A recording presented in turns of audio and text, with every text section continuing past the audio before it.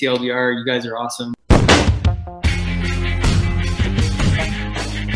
Joe, when Axel Alonso tells you to do something, you do it. We've learned that, right? Yeah, pretty much. Yes. So when we had him on a couple of weeks ago, he told us that we had to talk to somebody who had written a few things over at AWA. And of course, this man has written quite a few things over the years. Of course, you got Nightwing, Wolverine, well, a lot of stuff with Wolverine. And we'll get to that too. And he has his book in prose, The Ninth Metal, that's out now too as well. We'll talk about all that stuff. But without further ado, Joe, who do we have on with us today? Today we have Benjamin Percy. How you doing, Ben? I'm doing great. Thanks for having me on. Oh, of course. Of course. Thank you for coming on. So, as Nick said, we wanted to talk, a little bit about everything. You today, especially your time over at AWA, but also with Marvel and your fiction work that you're doing as well. And so, one of the things we wanted to start off with AWA, and with having written so much for both Marvel, and DC, what was it that sort of drew you to AWA? Well, Axel's a good friend of mine, and when he left Marvel, we remained in touch. He's the reason that I got the job writing Wolverine: The Long Night, the podcast. We stayed in touch. He was building this new company with Bill Jemas and reached out about the possibility of me doing some creator-owned stuff with them. Up to this point, I was hesitant to test the waters at Image, because there's kind of a DIY element to that all. I like the idea of working with a company where, they're taking care of managing all the pieces, hiring the colorist and taking care of the marketing and getting you out to the property out to Hollywood as well. And under Axel's leadership, I knew that there was the possibility that AWA could become a kind of Vertigo 2.0. So, the first thing that we talked about was some type of zombie story to fill the vacuum that had suddenly emerged with the absence of The Walking Dead. And we started going back and forth and came up with this idea for Year Zero. And, talk a little bit more about Devil's Highway down the line. But, just the idea of being able to work with Axel, being able to work with him in the capacity where he was hands-on again, because at Marvel he had, he'd become such a figurehead of the company, and he had so many plates to spin that he wasn't in the trenches when it came to editorial in the way that he used to be back in the Vertigo days. So I love the idea of us just as friends, as collaborators, getting on the phone or trading emails and building story together. I mean, it's crazy how everybody we've talked to on the show that's had a working relationship with Axel in the past, like whether it's Cullen Bunn, Rodney Barnes, or yourself, everybody speaks so highly of him based on their interactions with him, over the years. It's just, he seems like someone who has united everybody in this industry. Yeah, he's smart as hell and completely relatable and obviously ambitious. Deeply ambitious. And when it comes to the vision of AWA, they see themselves as not just a platform for great comics, but also they've got podcasts and movies and TV in their crosshairs, and they want to create, a transmedia company that sort of covers all the bases. So he's the person to spearhead that kind of thing. So what has been your experience with the creator-owned stuff versus writing the known properties like Wolverine over at Marvel or Nightwing over at DC? Is there one that you find that you prefer over the other?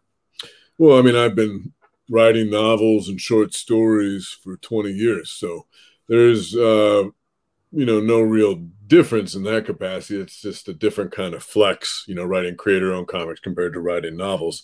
But it is as much fun as it is to write for DC or to write for Marvel. There's always, that part of you that recognizes you're a custodian of these characters.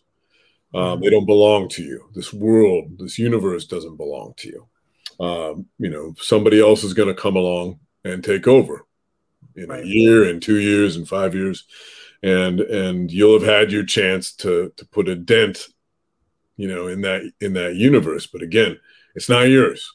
So that, I absolutely love playing in the sandbox, being able to write, whether it's Hulk or Ghost Rider or Wolverine or whatever, they offer me, bring it on.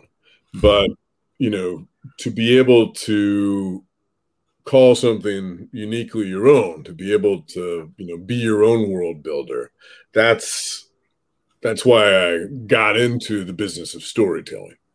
And with Wolverine, one would argue you have a monopoly on that world right now, and we'll talk about that a little bit more. But with I've personally talked about Devil's Highway on the show a little while back with Joe, and I know he has some questions for you about Year Zero that he's going to get into.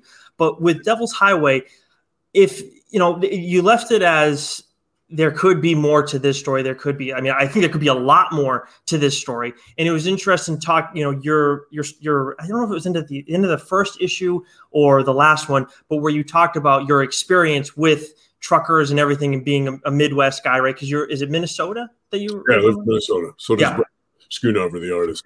And I do have a question about him a little bit afterwards too, but do you think that if you were to continue forward in this world that you've created here on the Devil's Highway, are we going to see a lot more of Sharon Harrow's story, or is it kind of more centered around the villainous portion of the story that you'll stick with? Well, Volume 2 of Devil's Highway is underway presently.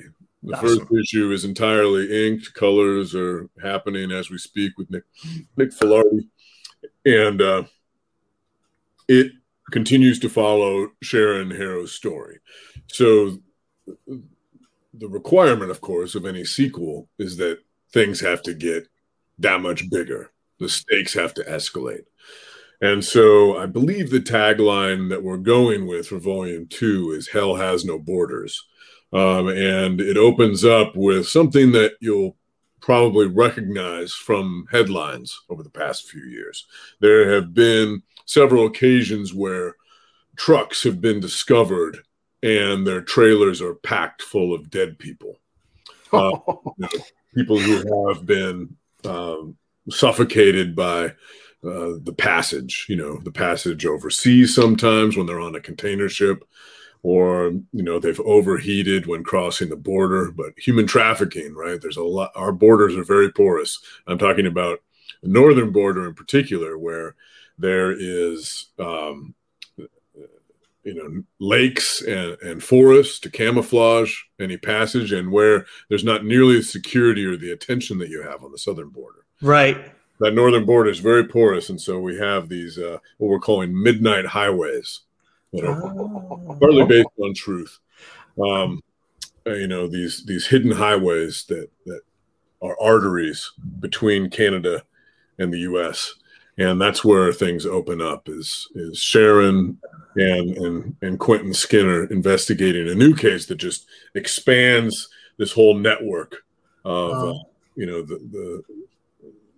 we saw at the end of the last issue of Volume 1 this guy known as the Webmaster, who seemed to be somehow controlling what was going on with this larger conspiracy, this larger cabal of truckers. Mm-hmm. And it's even bigger than we initially thought, and its fingers extend even into, I hinted at law enforcement before, but even into federal agencies and the FBI.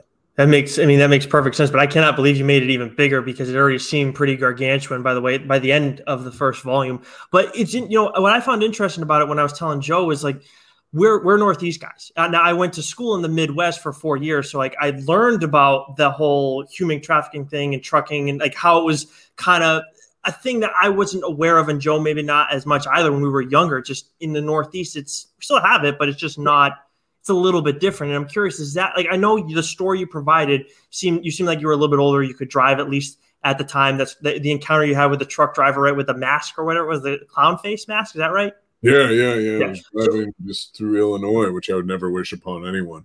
It just goes on and on and on forever. And it was in this Corn Belt region. I was alone on the interstate except for a truck rolling up ahead. And it looked like it had been dug out of a muddy pit. Like it looked like it had come out of a grave. It was just encased in mud.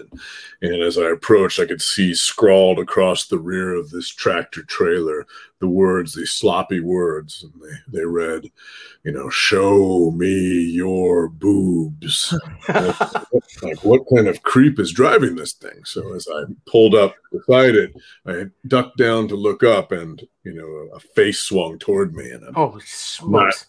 Not making this up.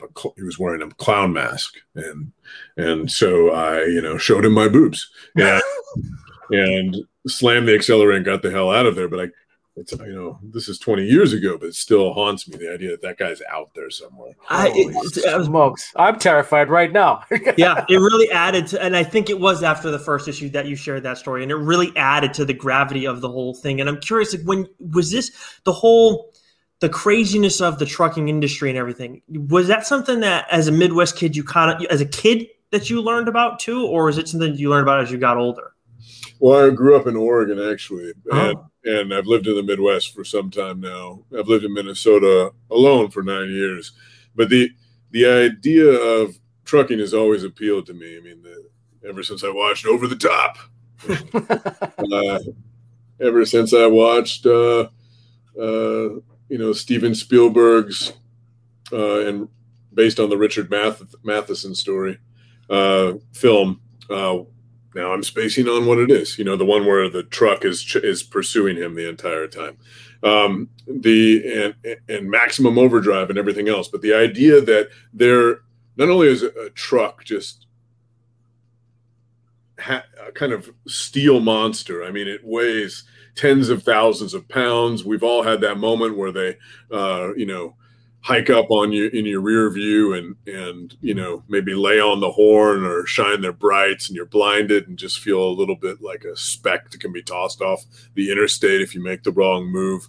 But they're an invisible industry. They're everywhere, and the country couldn't exist without them. But we don't pay any attention to them, and there's this whole underworld connected to trucking. Some of it rather sinister. The FBI, we learned, in doing further research, the FBI believes that there might be a dozen or more serial killers operating tractor trailers right now, and that's because it's such an anonymous industry. Mm-hmm. You are constantly on the move. You are exposed to vulnerable populations, and you can drop body parts wherever you want. Yeah, it's friggin' terrifying. And I mean, you highlight quite a bit of that throughout the first volume. But the other thing that stands out too is, as much along with your writing, of course, is Brent and Nick Filarti's artwork. And I mean, they help set the tone. I mean, how did you call it? Is it like not Midwestern Gothic? But I forget exactly how you put it. But it was it was perfect. Yeah, Northern Gothic. Northern Gothic. So, I mean, I know that Axel and them have say in, who's helping out with the story and storytelling and everything. But how did you decide on teaming up with Brent for this story? Yeah, and I had a brain fart before, but the name of the movie is Duel. Okay, I haven't seen it. Sorry, I couldn't help you with that. About this truck it's like if Michael Myers was a truck. There's just this truck that won't stop chasing this guy. Nice.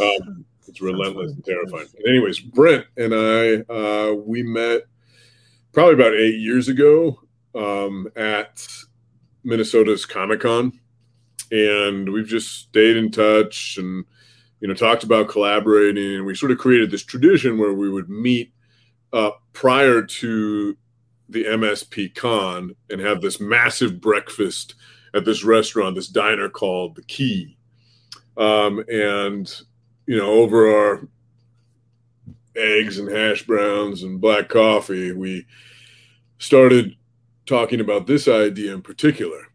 And he's a big horror guy and a big crime guy, and we have a similar sensibility in that regard. So we probably brainstormed this for 3 years before we actually put together some samples and found the opportunity to build it as a series with AWA. I had actually initially considered selling this to TV directly. I've had issues in the past, however, where I've sold a TV show and then it just dies in development. And I like the idea of, having something that is a physical artifact so that the story actually exists and can be developed. So I'm always trying to go print first for anything instead of pitching directly to a studio. And it seemed like AWA, again, because of its transmedia possibilities, would be the perfect place to bring this to life. And so, yeah, Brent and I, we get together as often as we can to down some beers or watch horror movies. And it's been a hell of a lot of fun creating this, not just the first volume, but now the second volume with him. Nice. So you talked about when you first came over to AWA, and you and Axel were talking about creating a zombie book to sort of fill the void left by The Walking Dead. And so I've just finished reading Year Zero. Absolutely loved it, and I'm reading it. And when I looked at when it came out, this is the second AWA book now that I've read that came out at the start of the pandemic, both revolving around some sort of virus, right? You had the resistance, and then, with Year Zero, being the zombies. And so obviously that was, planned well before we ever knew what the heck COVID was. But as you're, writing that and getting into the second volume, did your storytelling, approach change, once we were sort of in the thick of COVID, or was that something that was just fully mapped out right from the get-go? No, it was fully mapped out. I'd say I probably wrote most of Year Zero. The thing about AWA is they don't release solicitations even until all the books are done. Like an entire volume is finished for art. So I was probably done with Year Zero Volume 1 2 years before. Oh, wow. COVID. Oh, wow. So it's pure coincidence that it came out during the middle of, a world-ending story came out during a scary time. Yeah. And volume 2, maybe, I don't know. The second volume, there might have been some overlap. But, I've always had kind of an apocalyptic imagination. I guess you could say that I even grew up in a pre-apocalyptic fashion. My parents were back to the landers for a time, so I grew up on 27 acres, and my dad hunted all of our food. I grew up eating venison and elk and bear. That's why I sound like this, a steady bear. My mom grew all of our vegetables. We had fruit trees, and yeah, I went to survival camp. As like a fifth grader, and I could go on, but I grew up in such a way that I've always sort of thought about things coming to a close, and I've also grown up obsessed with horror movies, including zombie movies, and obviously I love Romero, the godfather of the genre. But I also love 28 Days Later, and that one's tremendous. Oh yeah, especially the soundtrack too. Yeah, indeed. And one of the things I wanted to do with this book, though, was to create, you can't just write a zombie book and be derivative and be doing karaoke. You want to put your own. I have that same sensibility when it comes to anything. I don't want to be the guy who does karaoke. I don't want to be the cover band. When it comes to Wolverine or anything else, I want to put my unique mark on it. So I was thinking about how, if you look at Romero's movies, they're almost always a fishbowl scenario. Here they are in a cabin in Night of the Living Dead. Here they are in a mall. Here they are in this government bunker. If you go through the films, it's sort of like that. And Walking Dead was somewhat equivalent in that you have this band of survivors. And they're in a prison for a while, and they're in another place for a while. This sort of Mayberry-esque village for a while, and so on and so forth. So what I wanted to do was to create something that felt global. And it made sense to me that it would have a fractured style to match the fractured world. So you have these different storylines, these variant storylines, and they're sort of like pieces of a mosaic, these broken shards that come together to become a whole picture of what's going on simultaneously around the world. They're thematically tied more than anything. And I also, approached the volume this way when it comes to history. And if you've read it, that there, in every issue, there are historical artifacts. You know, sometimes it's a medieval tapestry. Sometimes it's pages torn from Da Vinci's notebooks. Sometimes, you know, it's a scroll from ancient China, and you recognize that through these artifacts, you know, the virus in different forms has always been with us. So it's like an amalgamation of different storylines from around the world, different storylines from our past, and they weave together in this, what I hope is a hopefully unique way. Yeah, so that was one of my favorite aspects of the first volume was, you know, each book sort of started a certain way and ended with the historical, you know, artifacts. And then in between you've got, you know, the viewpoints from all the various characters. And so that was sort of my next question is, you know, out of both volumes that have come out, there's 9 or 10 different, you know, characters that we're following, different storylines that we're following. And, you know, I come from a medical background. And so when I was initially reading the story of Ishmael, I was sort of infuriated, and his storyline really made me upset. But by the end of it, out of all the different stories, his was my favorite because it came full circle, you know, from where he started to where he finished. So I wanted to ask you, while writing all those different characters from all those different backgrounds and in all those different scenarios, which one was your favorite to write and you know, put together? That's a good question. You know, I tried to build, you know, characters that were completely unique, even though they're thematically tied. You know, the first volume really has to do with faith. It could be faith in the self. It could be faith in the system. It could be faith in a God, but they're all united by faith. And the second volume's about adapting to this new normal in the world. Like, people are no longer just going, what the fuck is going on? They're now going like, how do I create a new life in this world, or give up on a life in this world? And, you know, I felt like most of the characters in volume 1 were good characters you could root for in some way. You know, you've got like the street urchin kid, you've got the Yakuza assassin who's trying to get out of that life. You know, they all had sort of like a moral compass that they were trying to follow. But in the second volume, I wanted to get a little dirtier. And I think it was actually most fun to write El Topo. Yeah. And that's the character. You know, I was always thinking, like, who would actually survive a zombie apocalypse? I want, you know, because most people wouldn't. Most people would post. So we all think we would, but no. I tried to, okay, what about this guy who has, you know, all the guns, all the money, already has walls built around him, you know, a Colombian drug lord. Yeah. You know, with a menagerie of tigers and giraffes and everything else on his compound. He's like created his own, he's already created, you know, the ultimate backup plan. Yeah. And anyways, just like getting into his completely despicable mindset was a lot of fun when dealing with other characters who conversely were doing everything they could to do right by the world. Yeah. Such as the Ishmael character, you know, despite his shortcomings, like he wants to help. He wants to atone for his sins, I guess you could say. So yeah, the complete wretchedness of the El Topo character might have made him the most fun. Yeah, he was fun as hell to read for sure, because it was the most wild out of, you know, all the different characters and the imagery and all that. And so with volumes 1 and 2 out, is there plans to do, you know, more volumes of this, or was 2 sort of the end of it?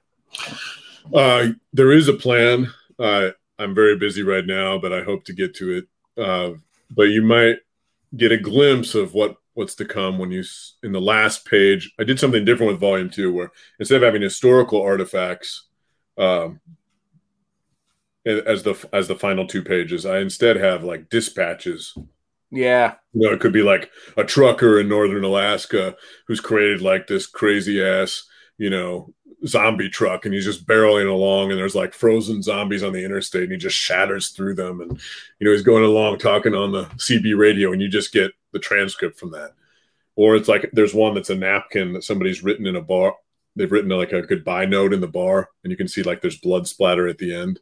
So I've got like these dispatches throughout, and the final dispatch comes from a space station where the people are like, "What the hell's going on down there, guys?" That's what I was hoping to hear. That was That awesome. gives you a hint as to what's coming next. Okay, awesome. And so last question for me. Zombie has boldly gone before.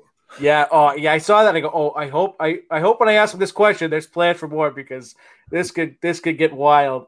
So last question I have about Year Zero is, I didn't know if it was just done because of convenience, who was available, or if there was a decision to move in this direction. But you have a different art team from Volume 1 to Volume 2. Was that just because of availability, or is that like a decision that you wanted to make in terms of this is a different from Volume 1, so I want to have a different tone, sort of a different setting? Well, in Volume 1, we made the decision to show almost no zombies. Yeah. The shark is scarier when you just see the fin and the sturgeon in water. And so we're trying to do a lot of things that were different with Year Zero, but one of them was like keep the zombies off camera as long as possible and really try to authenticate this world and ground it in realism so that you unite with these characters and are in for a different sort of trip than you're accustomed to.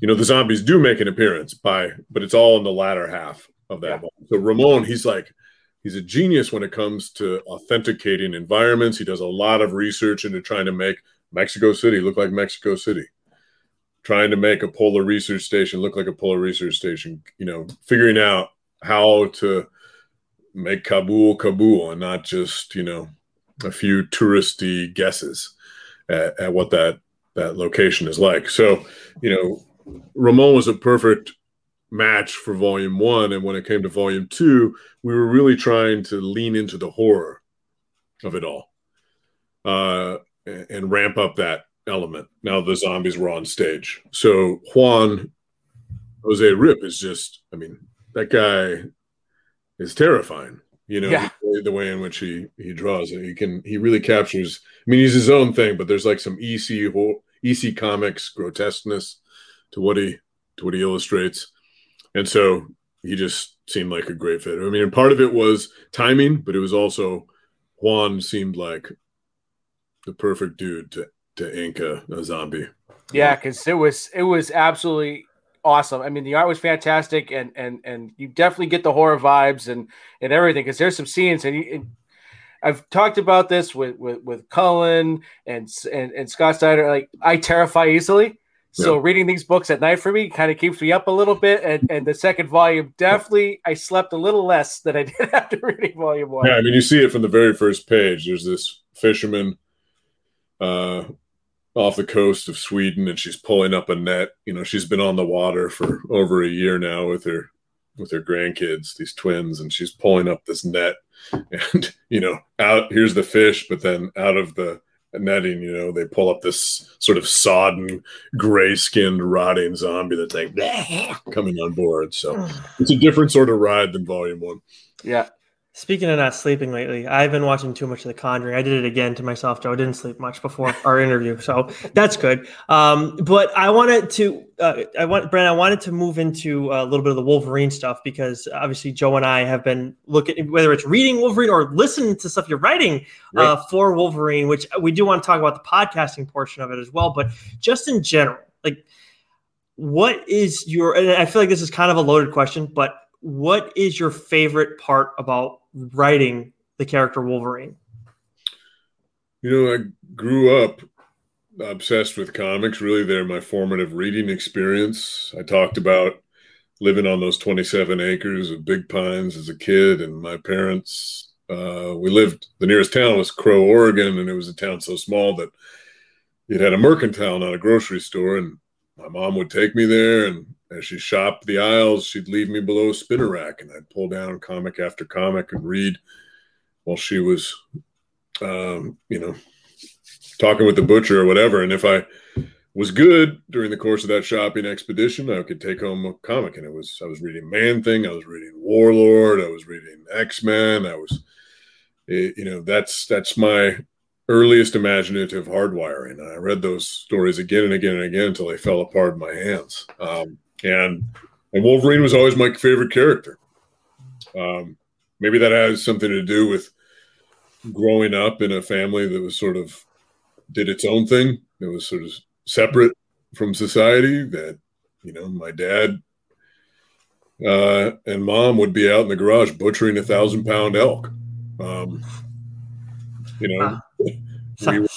When we would go driving and rock hounding and fishing and camping or whatever, there'd always be a 357 balanced on the dashboard.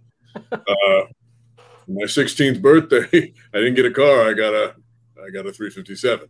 I grew up in, I guess, a world surrounded by loggers and ranchers, and maybe because of that, I grew up to be a guy who, is sort of like I'm a hairy, smelly, squat, grumpy loner, lives in the woods right now and likes to chomp on cigars and swill whiskey. So, writing the series is sort of like writing thinly veiled autobiography.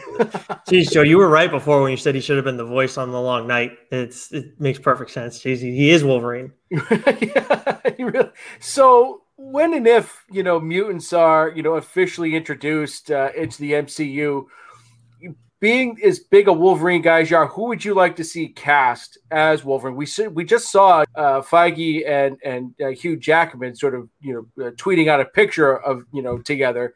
But if they don't go that route, who would you like to see? Well, Jackman's great, of course. He's too tall, though. Yeah. Wolverine should be square shaped. Yeah, you're right. There's not a lot. The thing about a lot of American actors right now is male American actors is they're kind of, I don't know. They look like Ken dolls. A little too pretty for Wolverine. Pretty. And they just don't have that edge that the Australians do. The Australians are where all the badasses are. If you look at the movie stars, so somebody who, or somebody like, maybe they can find somebody in the bush of Australia, but otherwise somebody like Tom Hardy has that edge. I'm not saying he looks physically like Wolverine. I mean, physically, bulk in terms of his bulk, he does, and his shortness, he does. Yeah, his face might not be right, but somebody in that vein. As long as he doesn't do the voice from Peaky Blinders, then we're okay. I mean, I love that show, but my God, he's the reason you have to have, more than anybody, you have to have subtitles on the show because of him. So he's got marbles. Did you watch that show at all? No, it's been recommended to me. I love it. There's another show as well that leaned into that same sort of world. Maybe Taboo, I think, perhaps. Yeah, maybe you're thinking about that too. I thought it was Cillian Murphy he's the Peaky Blinders, right? He's the main. Yeah, he's in it as well. But Cillian Murphy is the lead character in that, and he's outstanding. I love him. But yeah, Hardy's in there for I think most of the seasons, if not 3 out of like the 4 so far. But I rewatched that actually recently. I absolutely love it. But yeah, Hardy is a guy who we see like the fan mock-ups and everything when it comes to Wolverine. Like he would make sense in some capacity. You should be afraid of Wolverine. Yep. Yeah. Yep. Tom Hardy makes people uncomfortable. Like he's kind of scary. Yeah, he is a little bit. I mean, with the whole Jackman, that's the downfall of Hugh Jackman. He's too tall, and he's been in the spotlight so long that people just love Hugh Jackman. Just go up and give him a hug, Yes. Yeah. Wolverine should make you like feel anxious and you want to edge away from him. Yes, and maybe they should write stories that are a little bit more loyal to the comics every once in a while when it comes to Wolverine. But that's a story for another day. But kind of not along those lines, but when it comes to the mutants coming into the MCU, as the person who is writing Wolverine right now, whether it's The Long Night, The Lost Trail, and then of course Wolverine itself with everything going on in Krakoa, if they were to ask you, or whether or not they have, Joe and I don't know, but when it comes to integrating mutants into the MCU, is there anything that you think would work particularly better, or have you thought about this at all? I thought for sure that's the direction they were headed. I mean, there hasn't been a lot of crossover for comics writers who are also doing TV work or movie work for Marvel. There's like Bendis did a little bit, but it just hasn't happened. I don't know why. There's not a feeder system there. But I thought for sure that's the direction they were moving with WandaVision. When I saw Quicksilver as the actor from the Sony films, I thought for sure this was a multiverse situation, especially when I looked down the line and I saw Doctor Strange, the Multiverse of Madness, and I knew that Loki was going to have to do with multiversal possibilities. I thought that was the hint, and I've heard about the Spider-Man movies that, Tobey Maguire is going to show up in the Tom Holland movie. I thought for sure that meant that, this was a setup. It turned out to be kind of a lame move, I thought. The actor was just randomly in the show. I thought that would be the way to incorporate the mutants, that you have this multiversal situation, then there's a convergence that explains why mutants haven't been around all this time. Hopefully they still do that in the end, because I honestly, Ben, when I saw Quicksilver, I was like little kid excited again. It was just, wait a minute, what? They actually did it? Yeah. But no, they didn't. No, because then you start thinking maybe Doctor Strange is going to be House of M. They're just calling it Multiverse of Madness to throw everyone off, but it's still in play. They could still do some of it. It still might happen. Yeah. The mutants will show up eventually. We'll just see what the entry point is.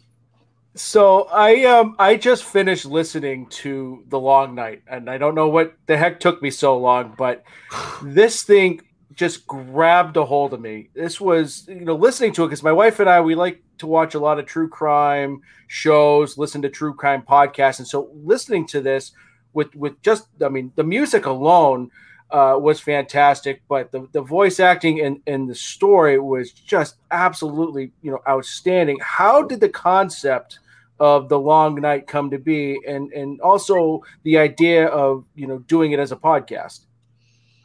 So when I was first approached about this, all I knew was that Marvel wanted to do a podcast, and they wanted it to be about Wolverine. They didn't have anything beyond that. They're like, "What do you think? Give us a story." And it wasn't my job yet. This was, my chance, my shot. It was a bake-off situation. There were some other people also pitching. So the opportunity to write Wolverine alone, I was like, there's no way they're not going to give this to me. I'm putting everything I have into it. I wrote up something like a 50-page document detailing exactly how I would write the story and how I would play off audio. And in playing off audio, what I did was I listened to a bunch of podcasts and took notes. And I was listening to S-Town and Homecoming, and why am I forgetting the name of that nonfiction podcast that has to do with, it's the crime one that was super popular for a while that everybody was listening to. Serial? Serial, yeah.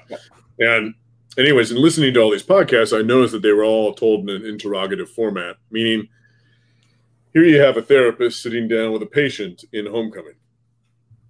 Ask questions. Here you have S-Town. There's a journalist, goes to a community, sits down with people, asks questions. Serial function in the same capacity. And a lot of some of the scripted podcasts that I was listening to, by contrast, were doing more of either they leaned into the fact that they were making a podcast, which was a little bit corny, I thought, like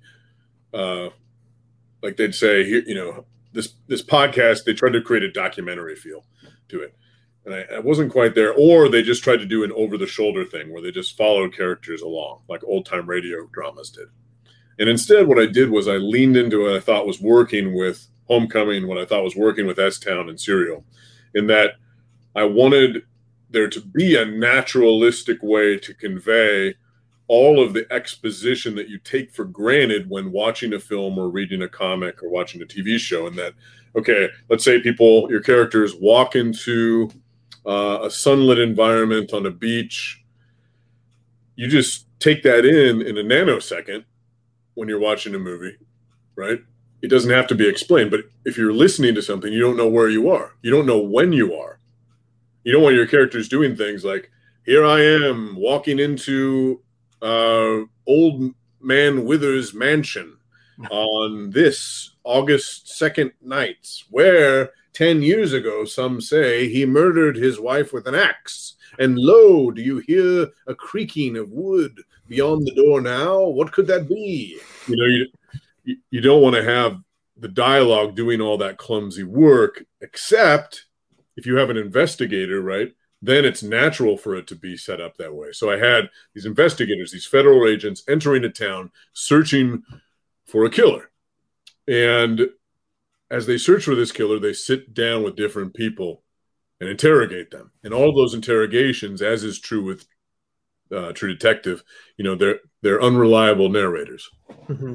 So as they tell their stories, they can be like, okay, where were you on that night? What exactly was happening? And somebody can be like, well, I was, it's 4 a.m. and I was getting into my crab boat and it was foggy and I was taking the, vessel out through the chop when I saw up ahead a ghost ship rolling back and forth in the waves, seemingly abandoned. And this is when, you can start to ease into the past and start to hear the slap of the waves and the creak of the rigging and hear the squeak of boots as they move across the deck and the rusty squeal as a hatch is opened up and somebody looks down and clicks on a flashlight and see the bodies in the hold. Like all those sort of things, you can sort of go from the present into the past and do this combo thing that really works out well, because there's so many complications when you're writing audio. Like, how do you write a fight?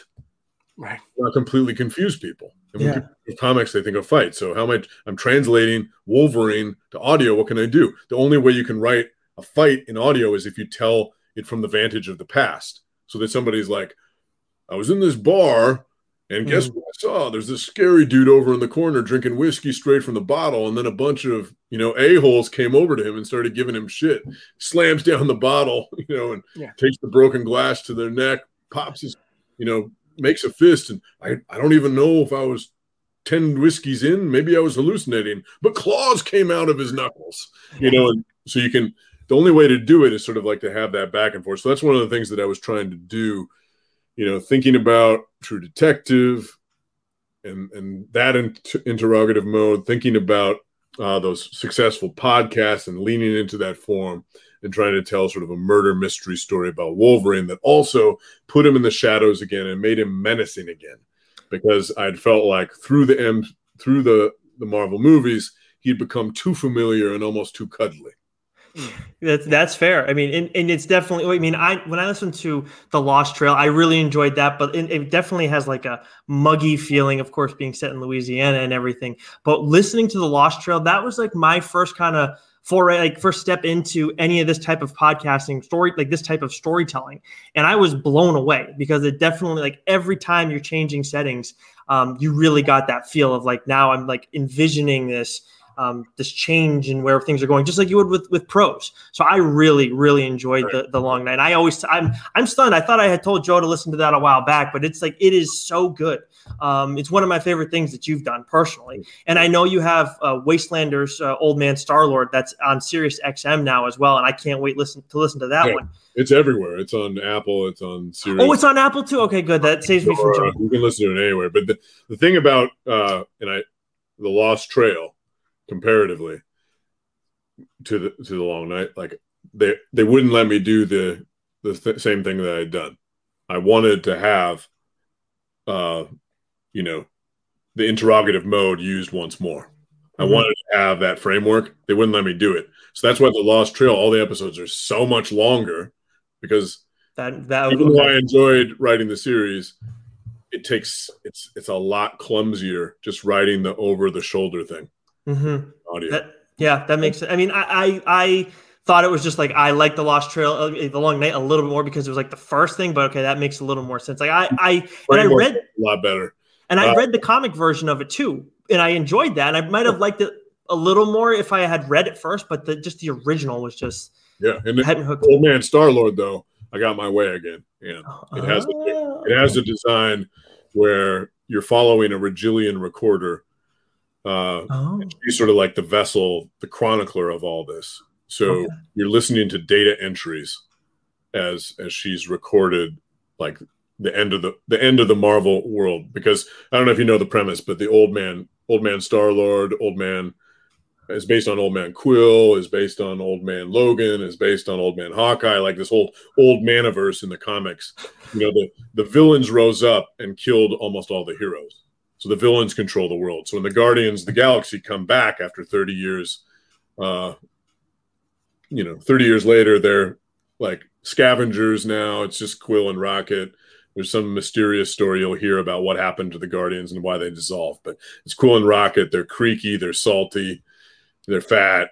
They're also reliving their glory days in their heads. And then they arrive on Earth and they're like, what the hell happened? Because everything's been completely upended and Mount Rushmore has been replaced by, 4 images of Dr. Doom etched into the stone and such. Oh, that sounds awesome. I can't wait to listen to this. I am even more happy now knowing that it's available on Apple because I thought it was just SiriusXM. So that's a huge help. Now, before we get into the Ninth Metal, which is of course available on your website, Amazon, and Barnes and Noble, I did want to ask you one last thing about Wolverine. I don't know if Joe has one too, but with writing versus writing the podcast where you're writing, especially with The Long Night, where you're kind of writing around Wolverine and again, still awesome. Love it. But then with the character in the comics, you're dealing more with some of his internal stuff. Of course, you got the monologue going on and everything, and really looking at Wolverine and what's going on with him and in juxtaposition to the stuff going on around him.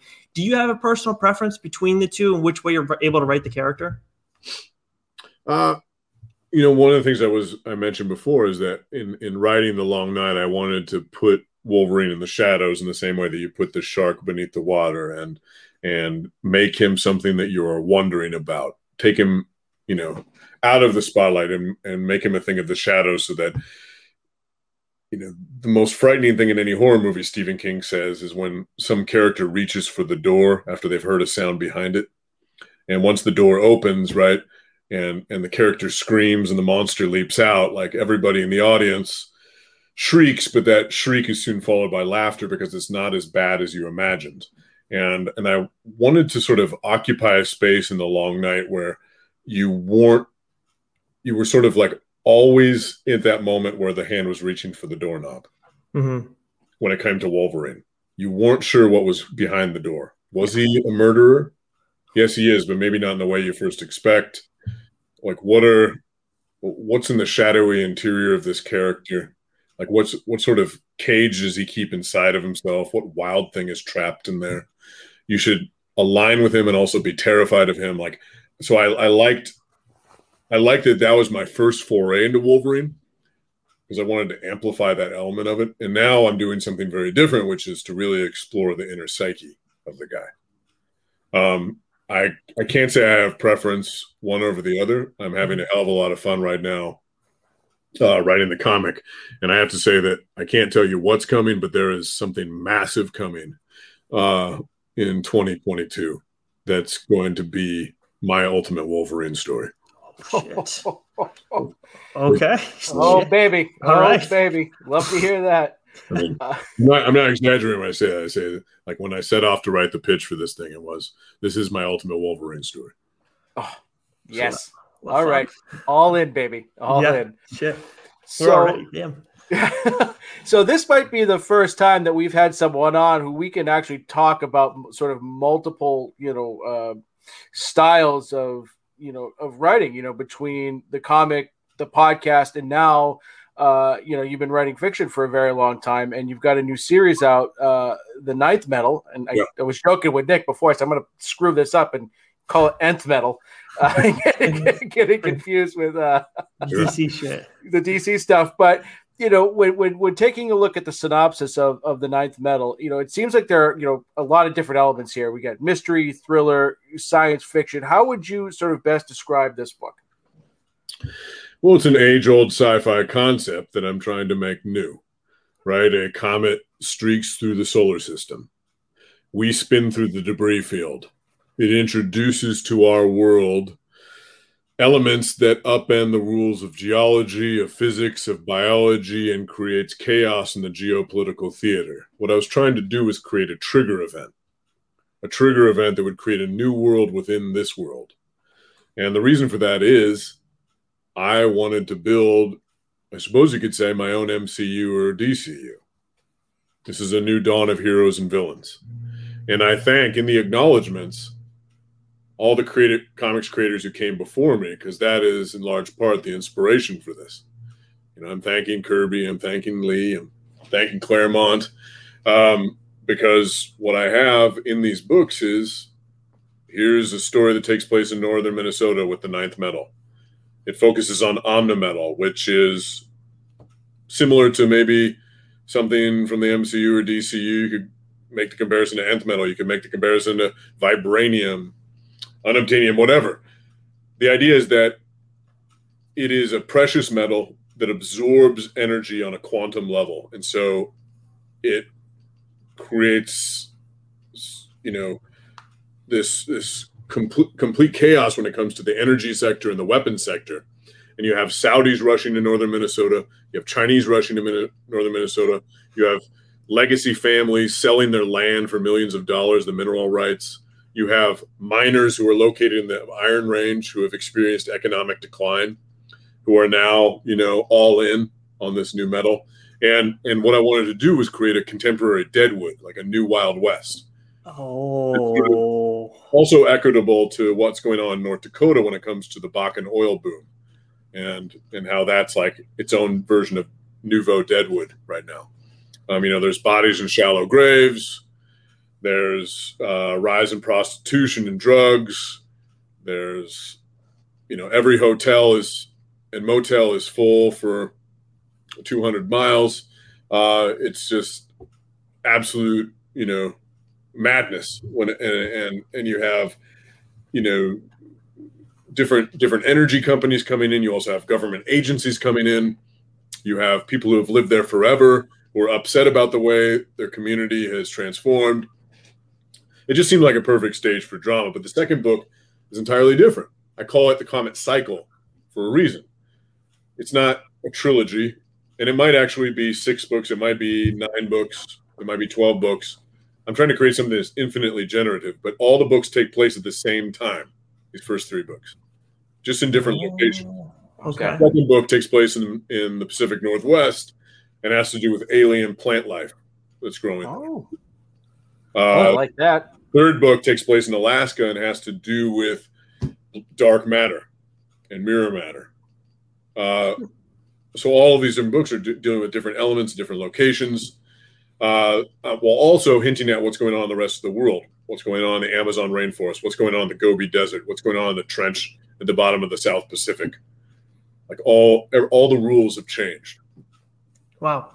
So when you talk about trying to create your own universe, your own MCU, DCEU, whatever the hell they want to call it, I never know anymore. But when you talk about creating all that, of course, there's the bigger picture at play, and when you have the 3 stories, it sounds like you have the formula kind of down with it. Are there certain obstacles though, like when it comes to doing that versus creating your own story, where it's like, with the Devil's Highway, right? Like you have your own world, but at the same time, it's something that, as much as we're learning about that group of truckers kind of growing even more than we already thought they were, it is in some ways like you can control the size of that. This, it sounds like it can just become like you want it to be immensely expansive. And I'm just curious, what are the challenges that you face when you're writing that? Sure. Yeah. And, Devil's Highway, that's a very small world. It takes place mostly in Minnesota, some in Wisconsin. You follow a few characters. The rules essentially are the rules of this world. With Ninth Metal, it's epic in scope. And I'm doing a lot of groundwork in this first book to hint at the larger world without revealing everything that's happening. The second book, I tried to scale things back, and it mostly concerns a husband and wife. They're divorced, and he is a professor of biology who may have happened upon a career-defining discovery.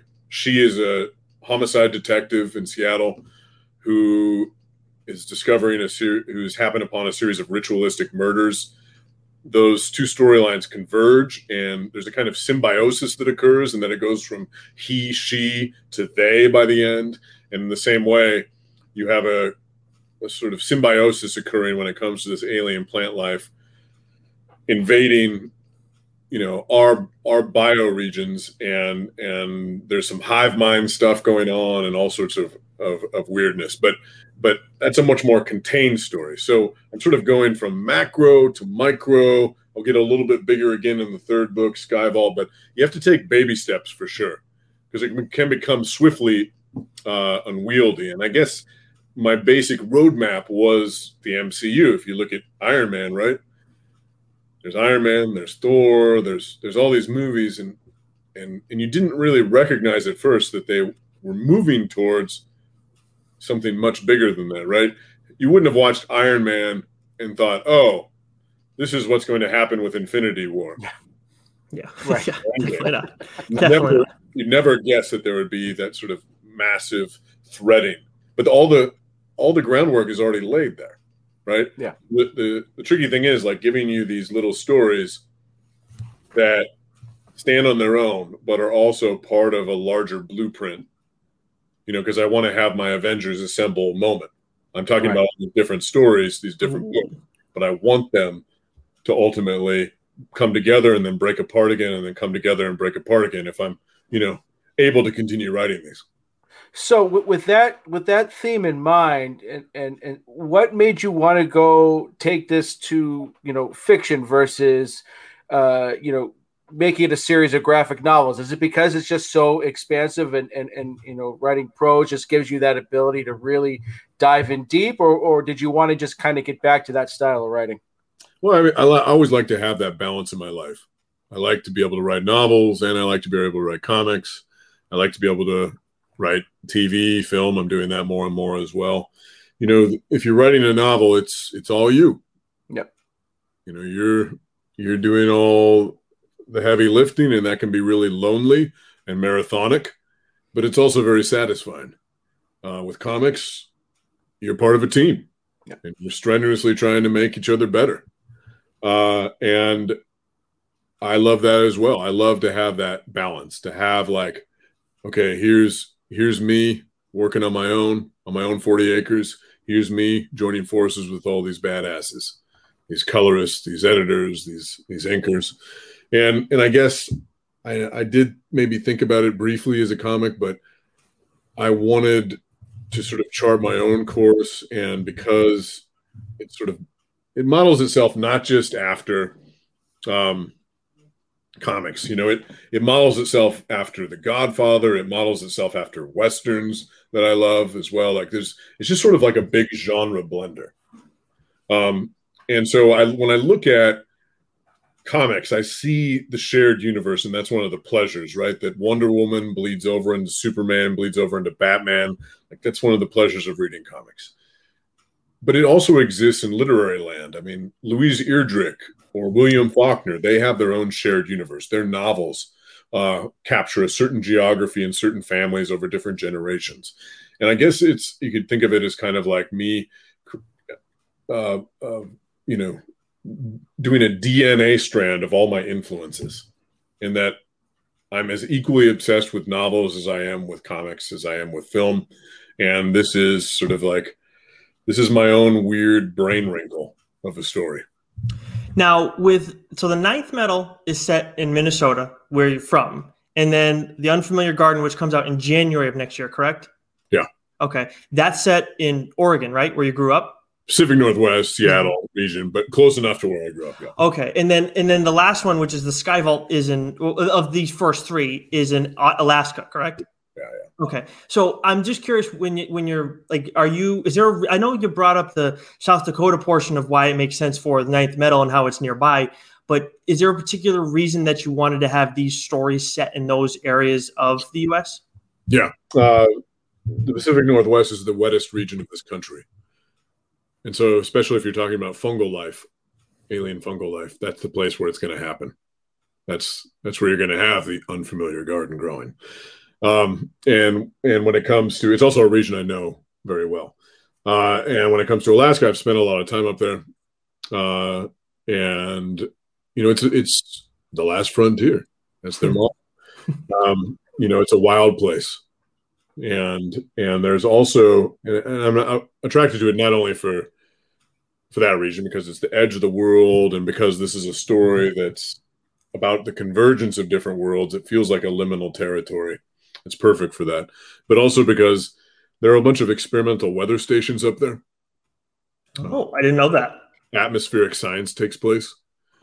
And the comet, which you will first believe comes from beyond the solar system, but it introduces, material that's off the periodic table, and that's impossible, really, if you think about the way the Big Bang works. So how can you have material that's off the periodic table? The answer to that might be in the multiverse. And, these weather stations might provide an answer. So when it comes to the dark matter of it all, the third book really upends your whole understanding of what you've been reading. Sounds fantastic. I was planning on reading Dune while I go on vacation next week, but I'm going to go grab this and give this a go because it sounds absolutely fantastic. And so, Benjamin, before we let you go, we have one last question, and this is a question we like to ask all our guests that come on. Part of the purpose of our show is that, each week I pick a book that Nick hasn't read, Nick picks a book that I haven't read, and we talk about it, because we want to share it, not just with each other, but obviously with the people that are watching and listening, and try and get people to, pick up books that they might have missed. And so we always like to ask our guests at the end, what is something that you're reading now that's really been sort of, grabbing your attention or, just been exciting to read? Sure. I mean, I just finished Once and Future. And I absolutely we were just talking about that. Yeah. Unbelievable. I'm reading Appleseed by Matt Bell. It's a new novel that's coming out soon. It's very David Mitchell-esque. If you've read Cloud Atlas, has to do with lots of different timelines coming together. But the book that I've read recently that I just can't shake, I keep thinking about it. It's really a special novel. Is The First 15 Lives of Harry August by Claire North. And everybody I talked to, nobody's read it. So highly recommend you check that out. I don't know if you know the premise, but it's sort of got a Groundhog Day thing going at first. It's like, here's this character, Harry August. And when he dies, he's reborn. But he's reborn at the exact same moment. It's always at this train station. His mother gives birth to him there and dies. But he retains all the knowledge of his previous life. And so he keeps reliving and he keeps reliving and he keeps reliving. One of the things that he discovers is that there are others like him, not just in this timeline, in all the timelines. Oh. And let's say you have a 97-year-old dude on his deathbed. A 4-year-old girl walks in and whispers something in his ear. Let's say both of them are members of the Cronus Club. Cronus Club being these people who are immortals, essentially. If that girl, 4-year-old girl, lives to be 90 years old herself, that means she knows what happens 90 years in the future. Maybe that's what she's whispering to him. So when that guy dies, 97 years into the past, he's reborn. He can communicate to the people there what has happened almost 200 years in the future, right? And so there's communication that goes across all these timelines. And what the things that are discovering is that the world keeps ending sooner and sooner. Oh, what? And one of their own members might be to blame. Okay. I'll pick that one up too. Yeah. Jeez, that's a good one. But of course, Ben, we really appreciate you taking the time. And again, you guys can listen to Wastelander's Old Man Star-Lord now on apparently everywhere you get podcasts, which was news to us. Of course, you can pick up Nth Metal on Amazon, on Benjamin Percy's website, and then, of course, at Barnes & Noble's in your local bookstores. Wolverine, the 14th issue drops this month. I believe that's issue 14, and I think that comes out the week of the 28th, if I'm not mistaken. But yeah, Ben, we really appreciate you setting aside some time to talk with us. Hey, thanks for having me on. I had fun. Thank you very much.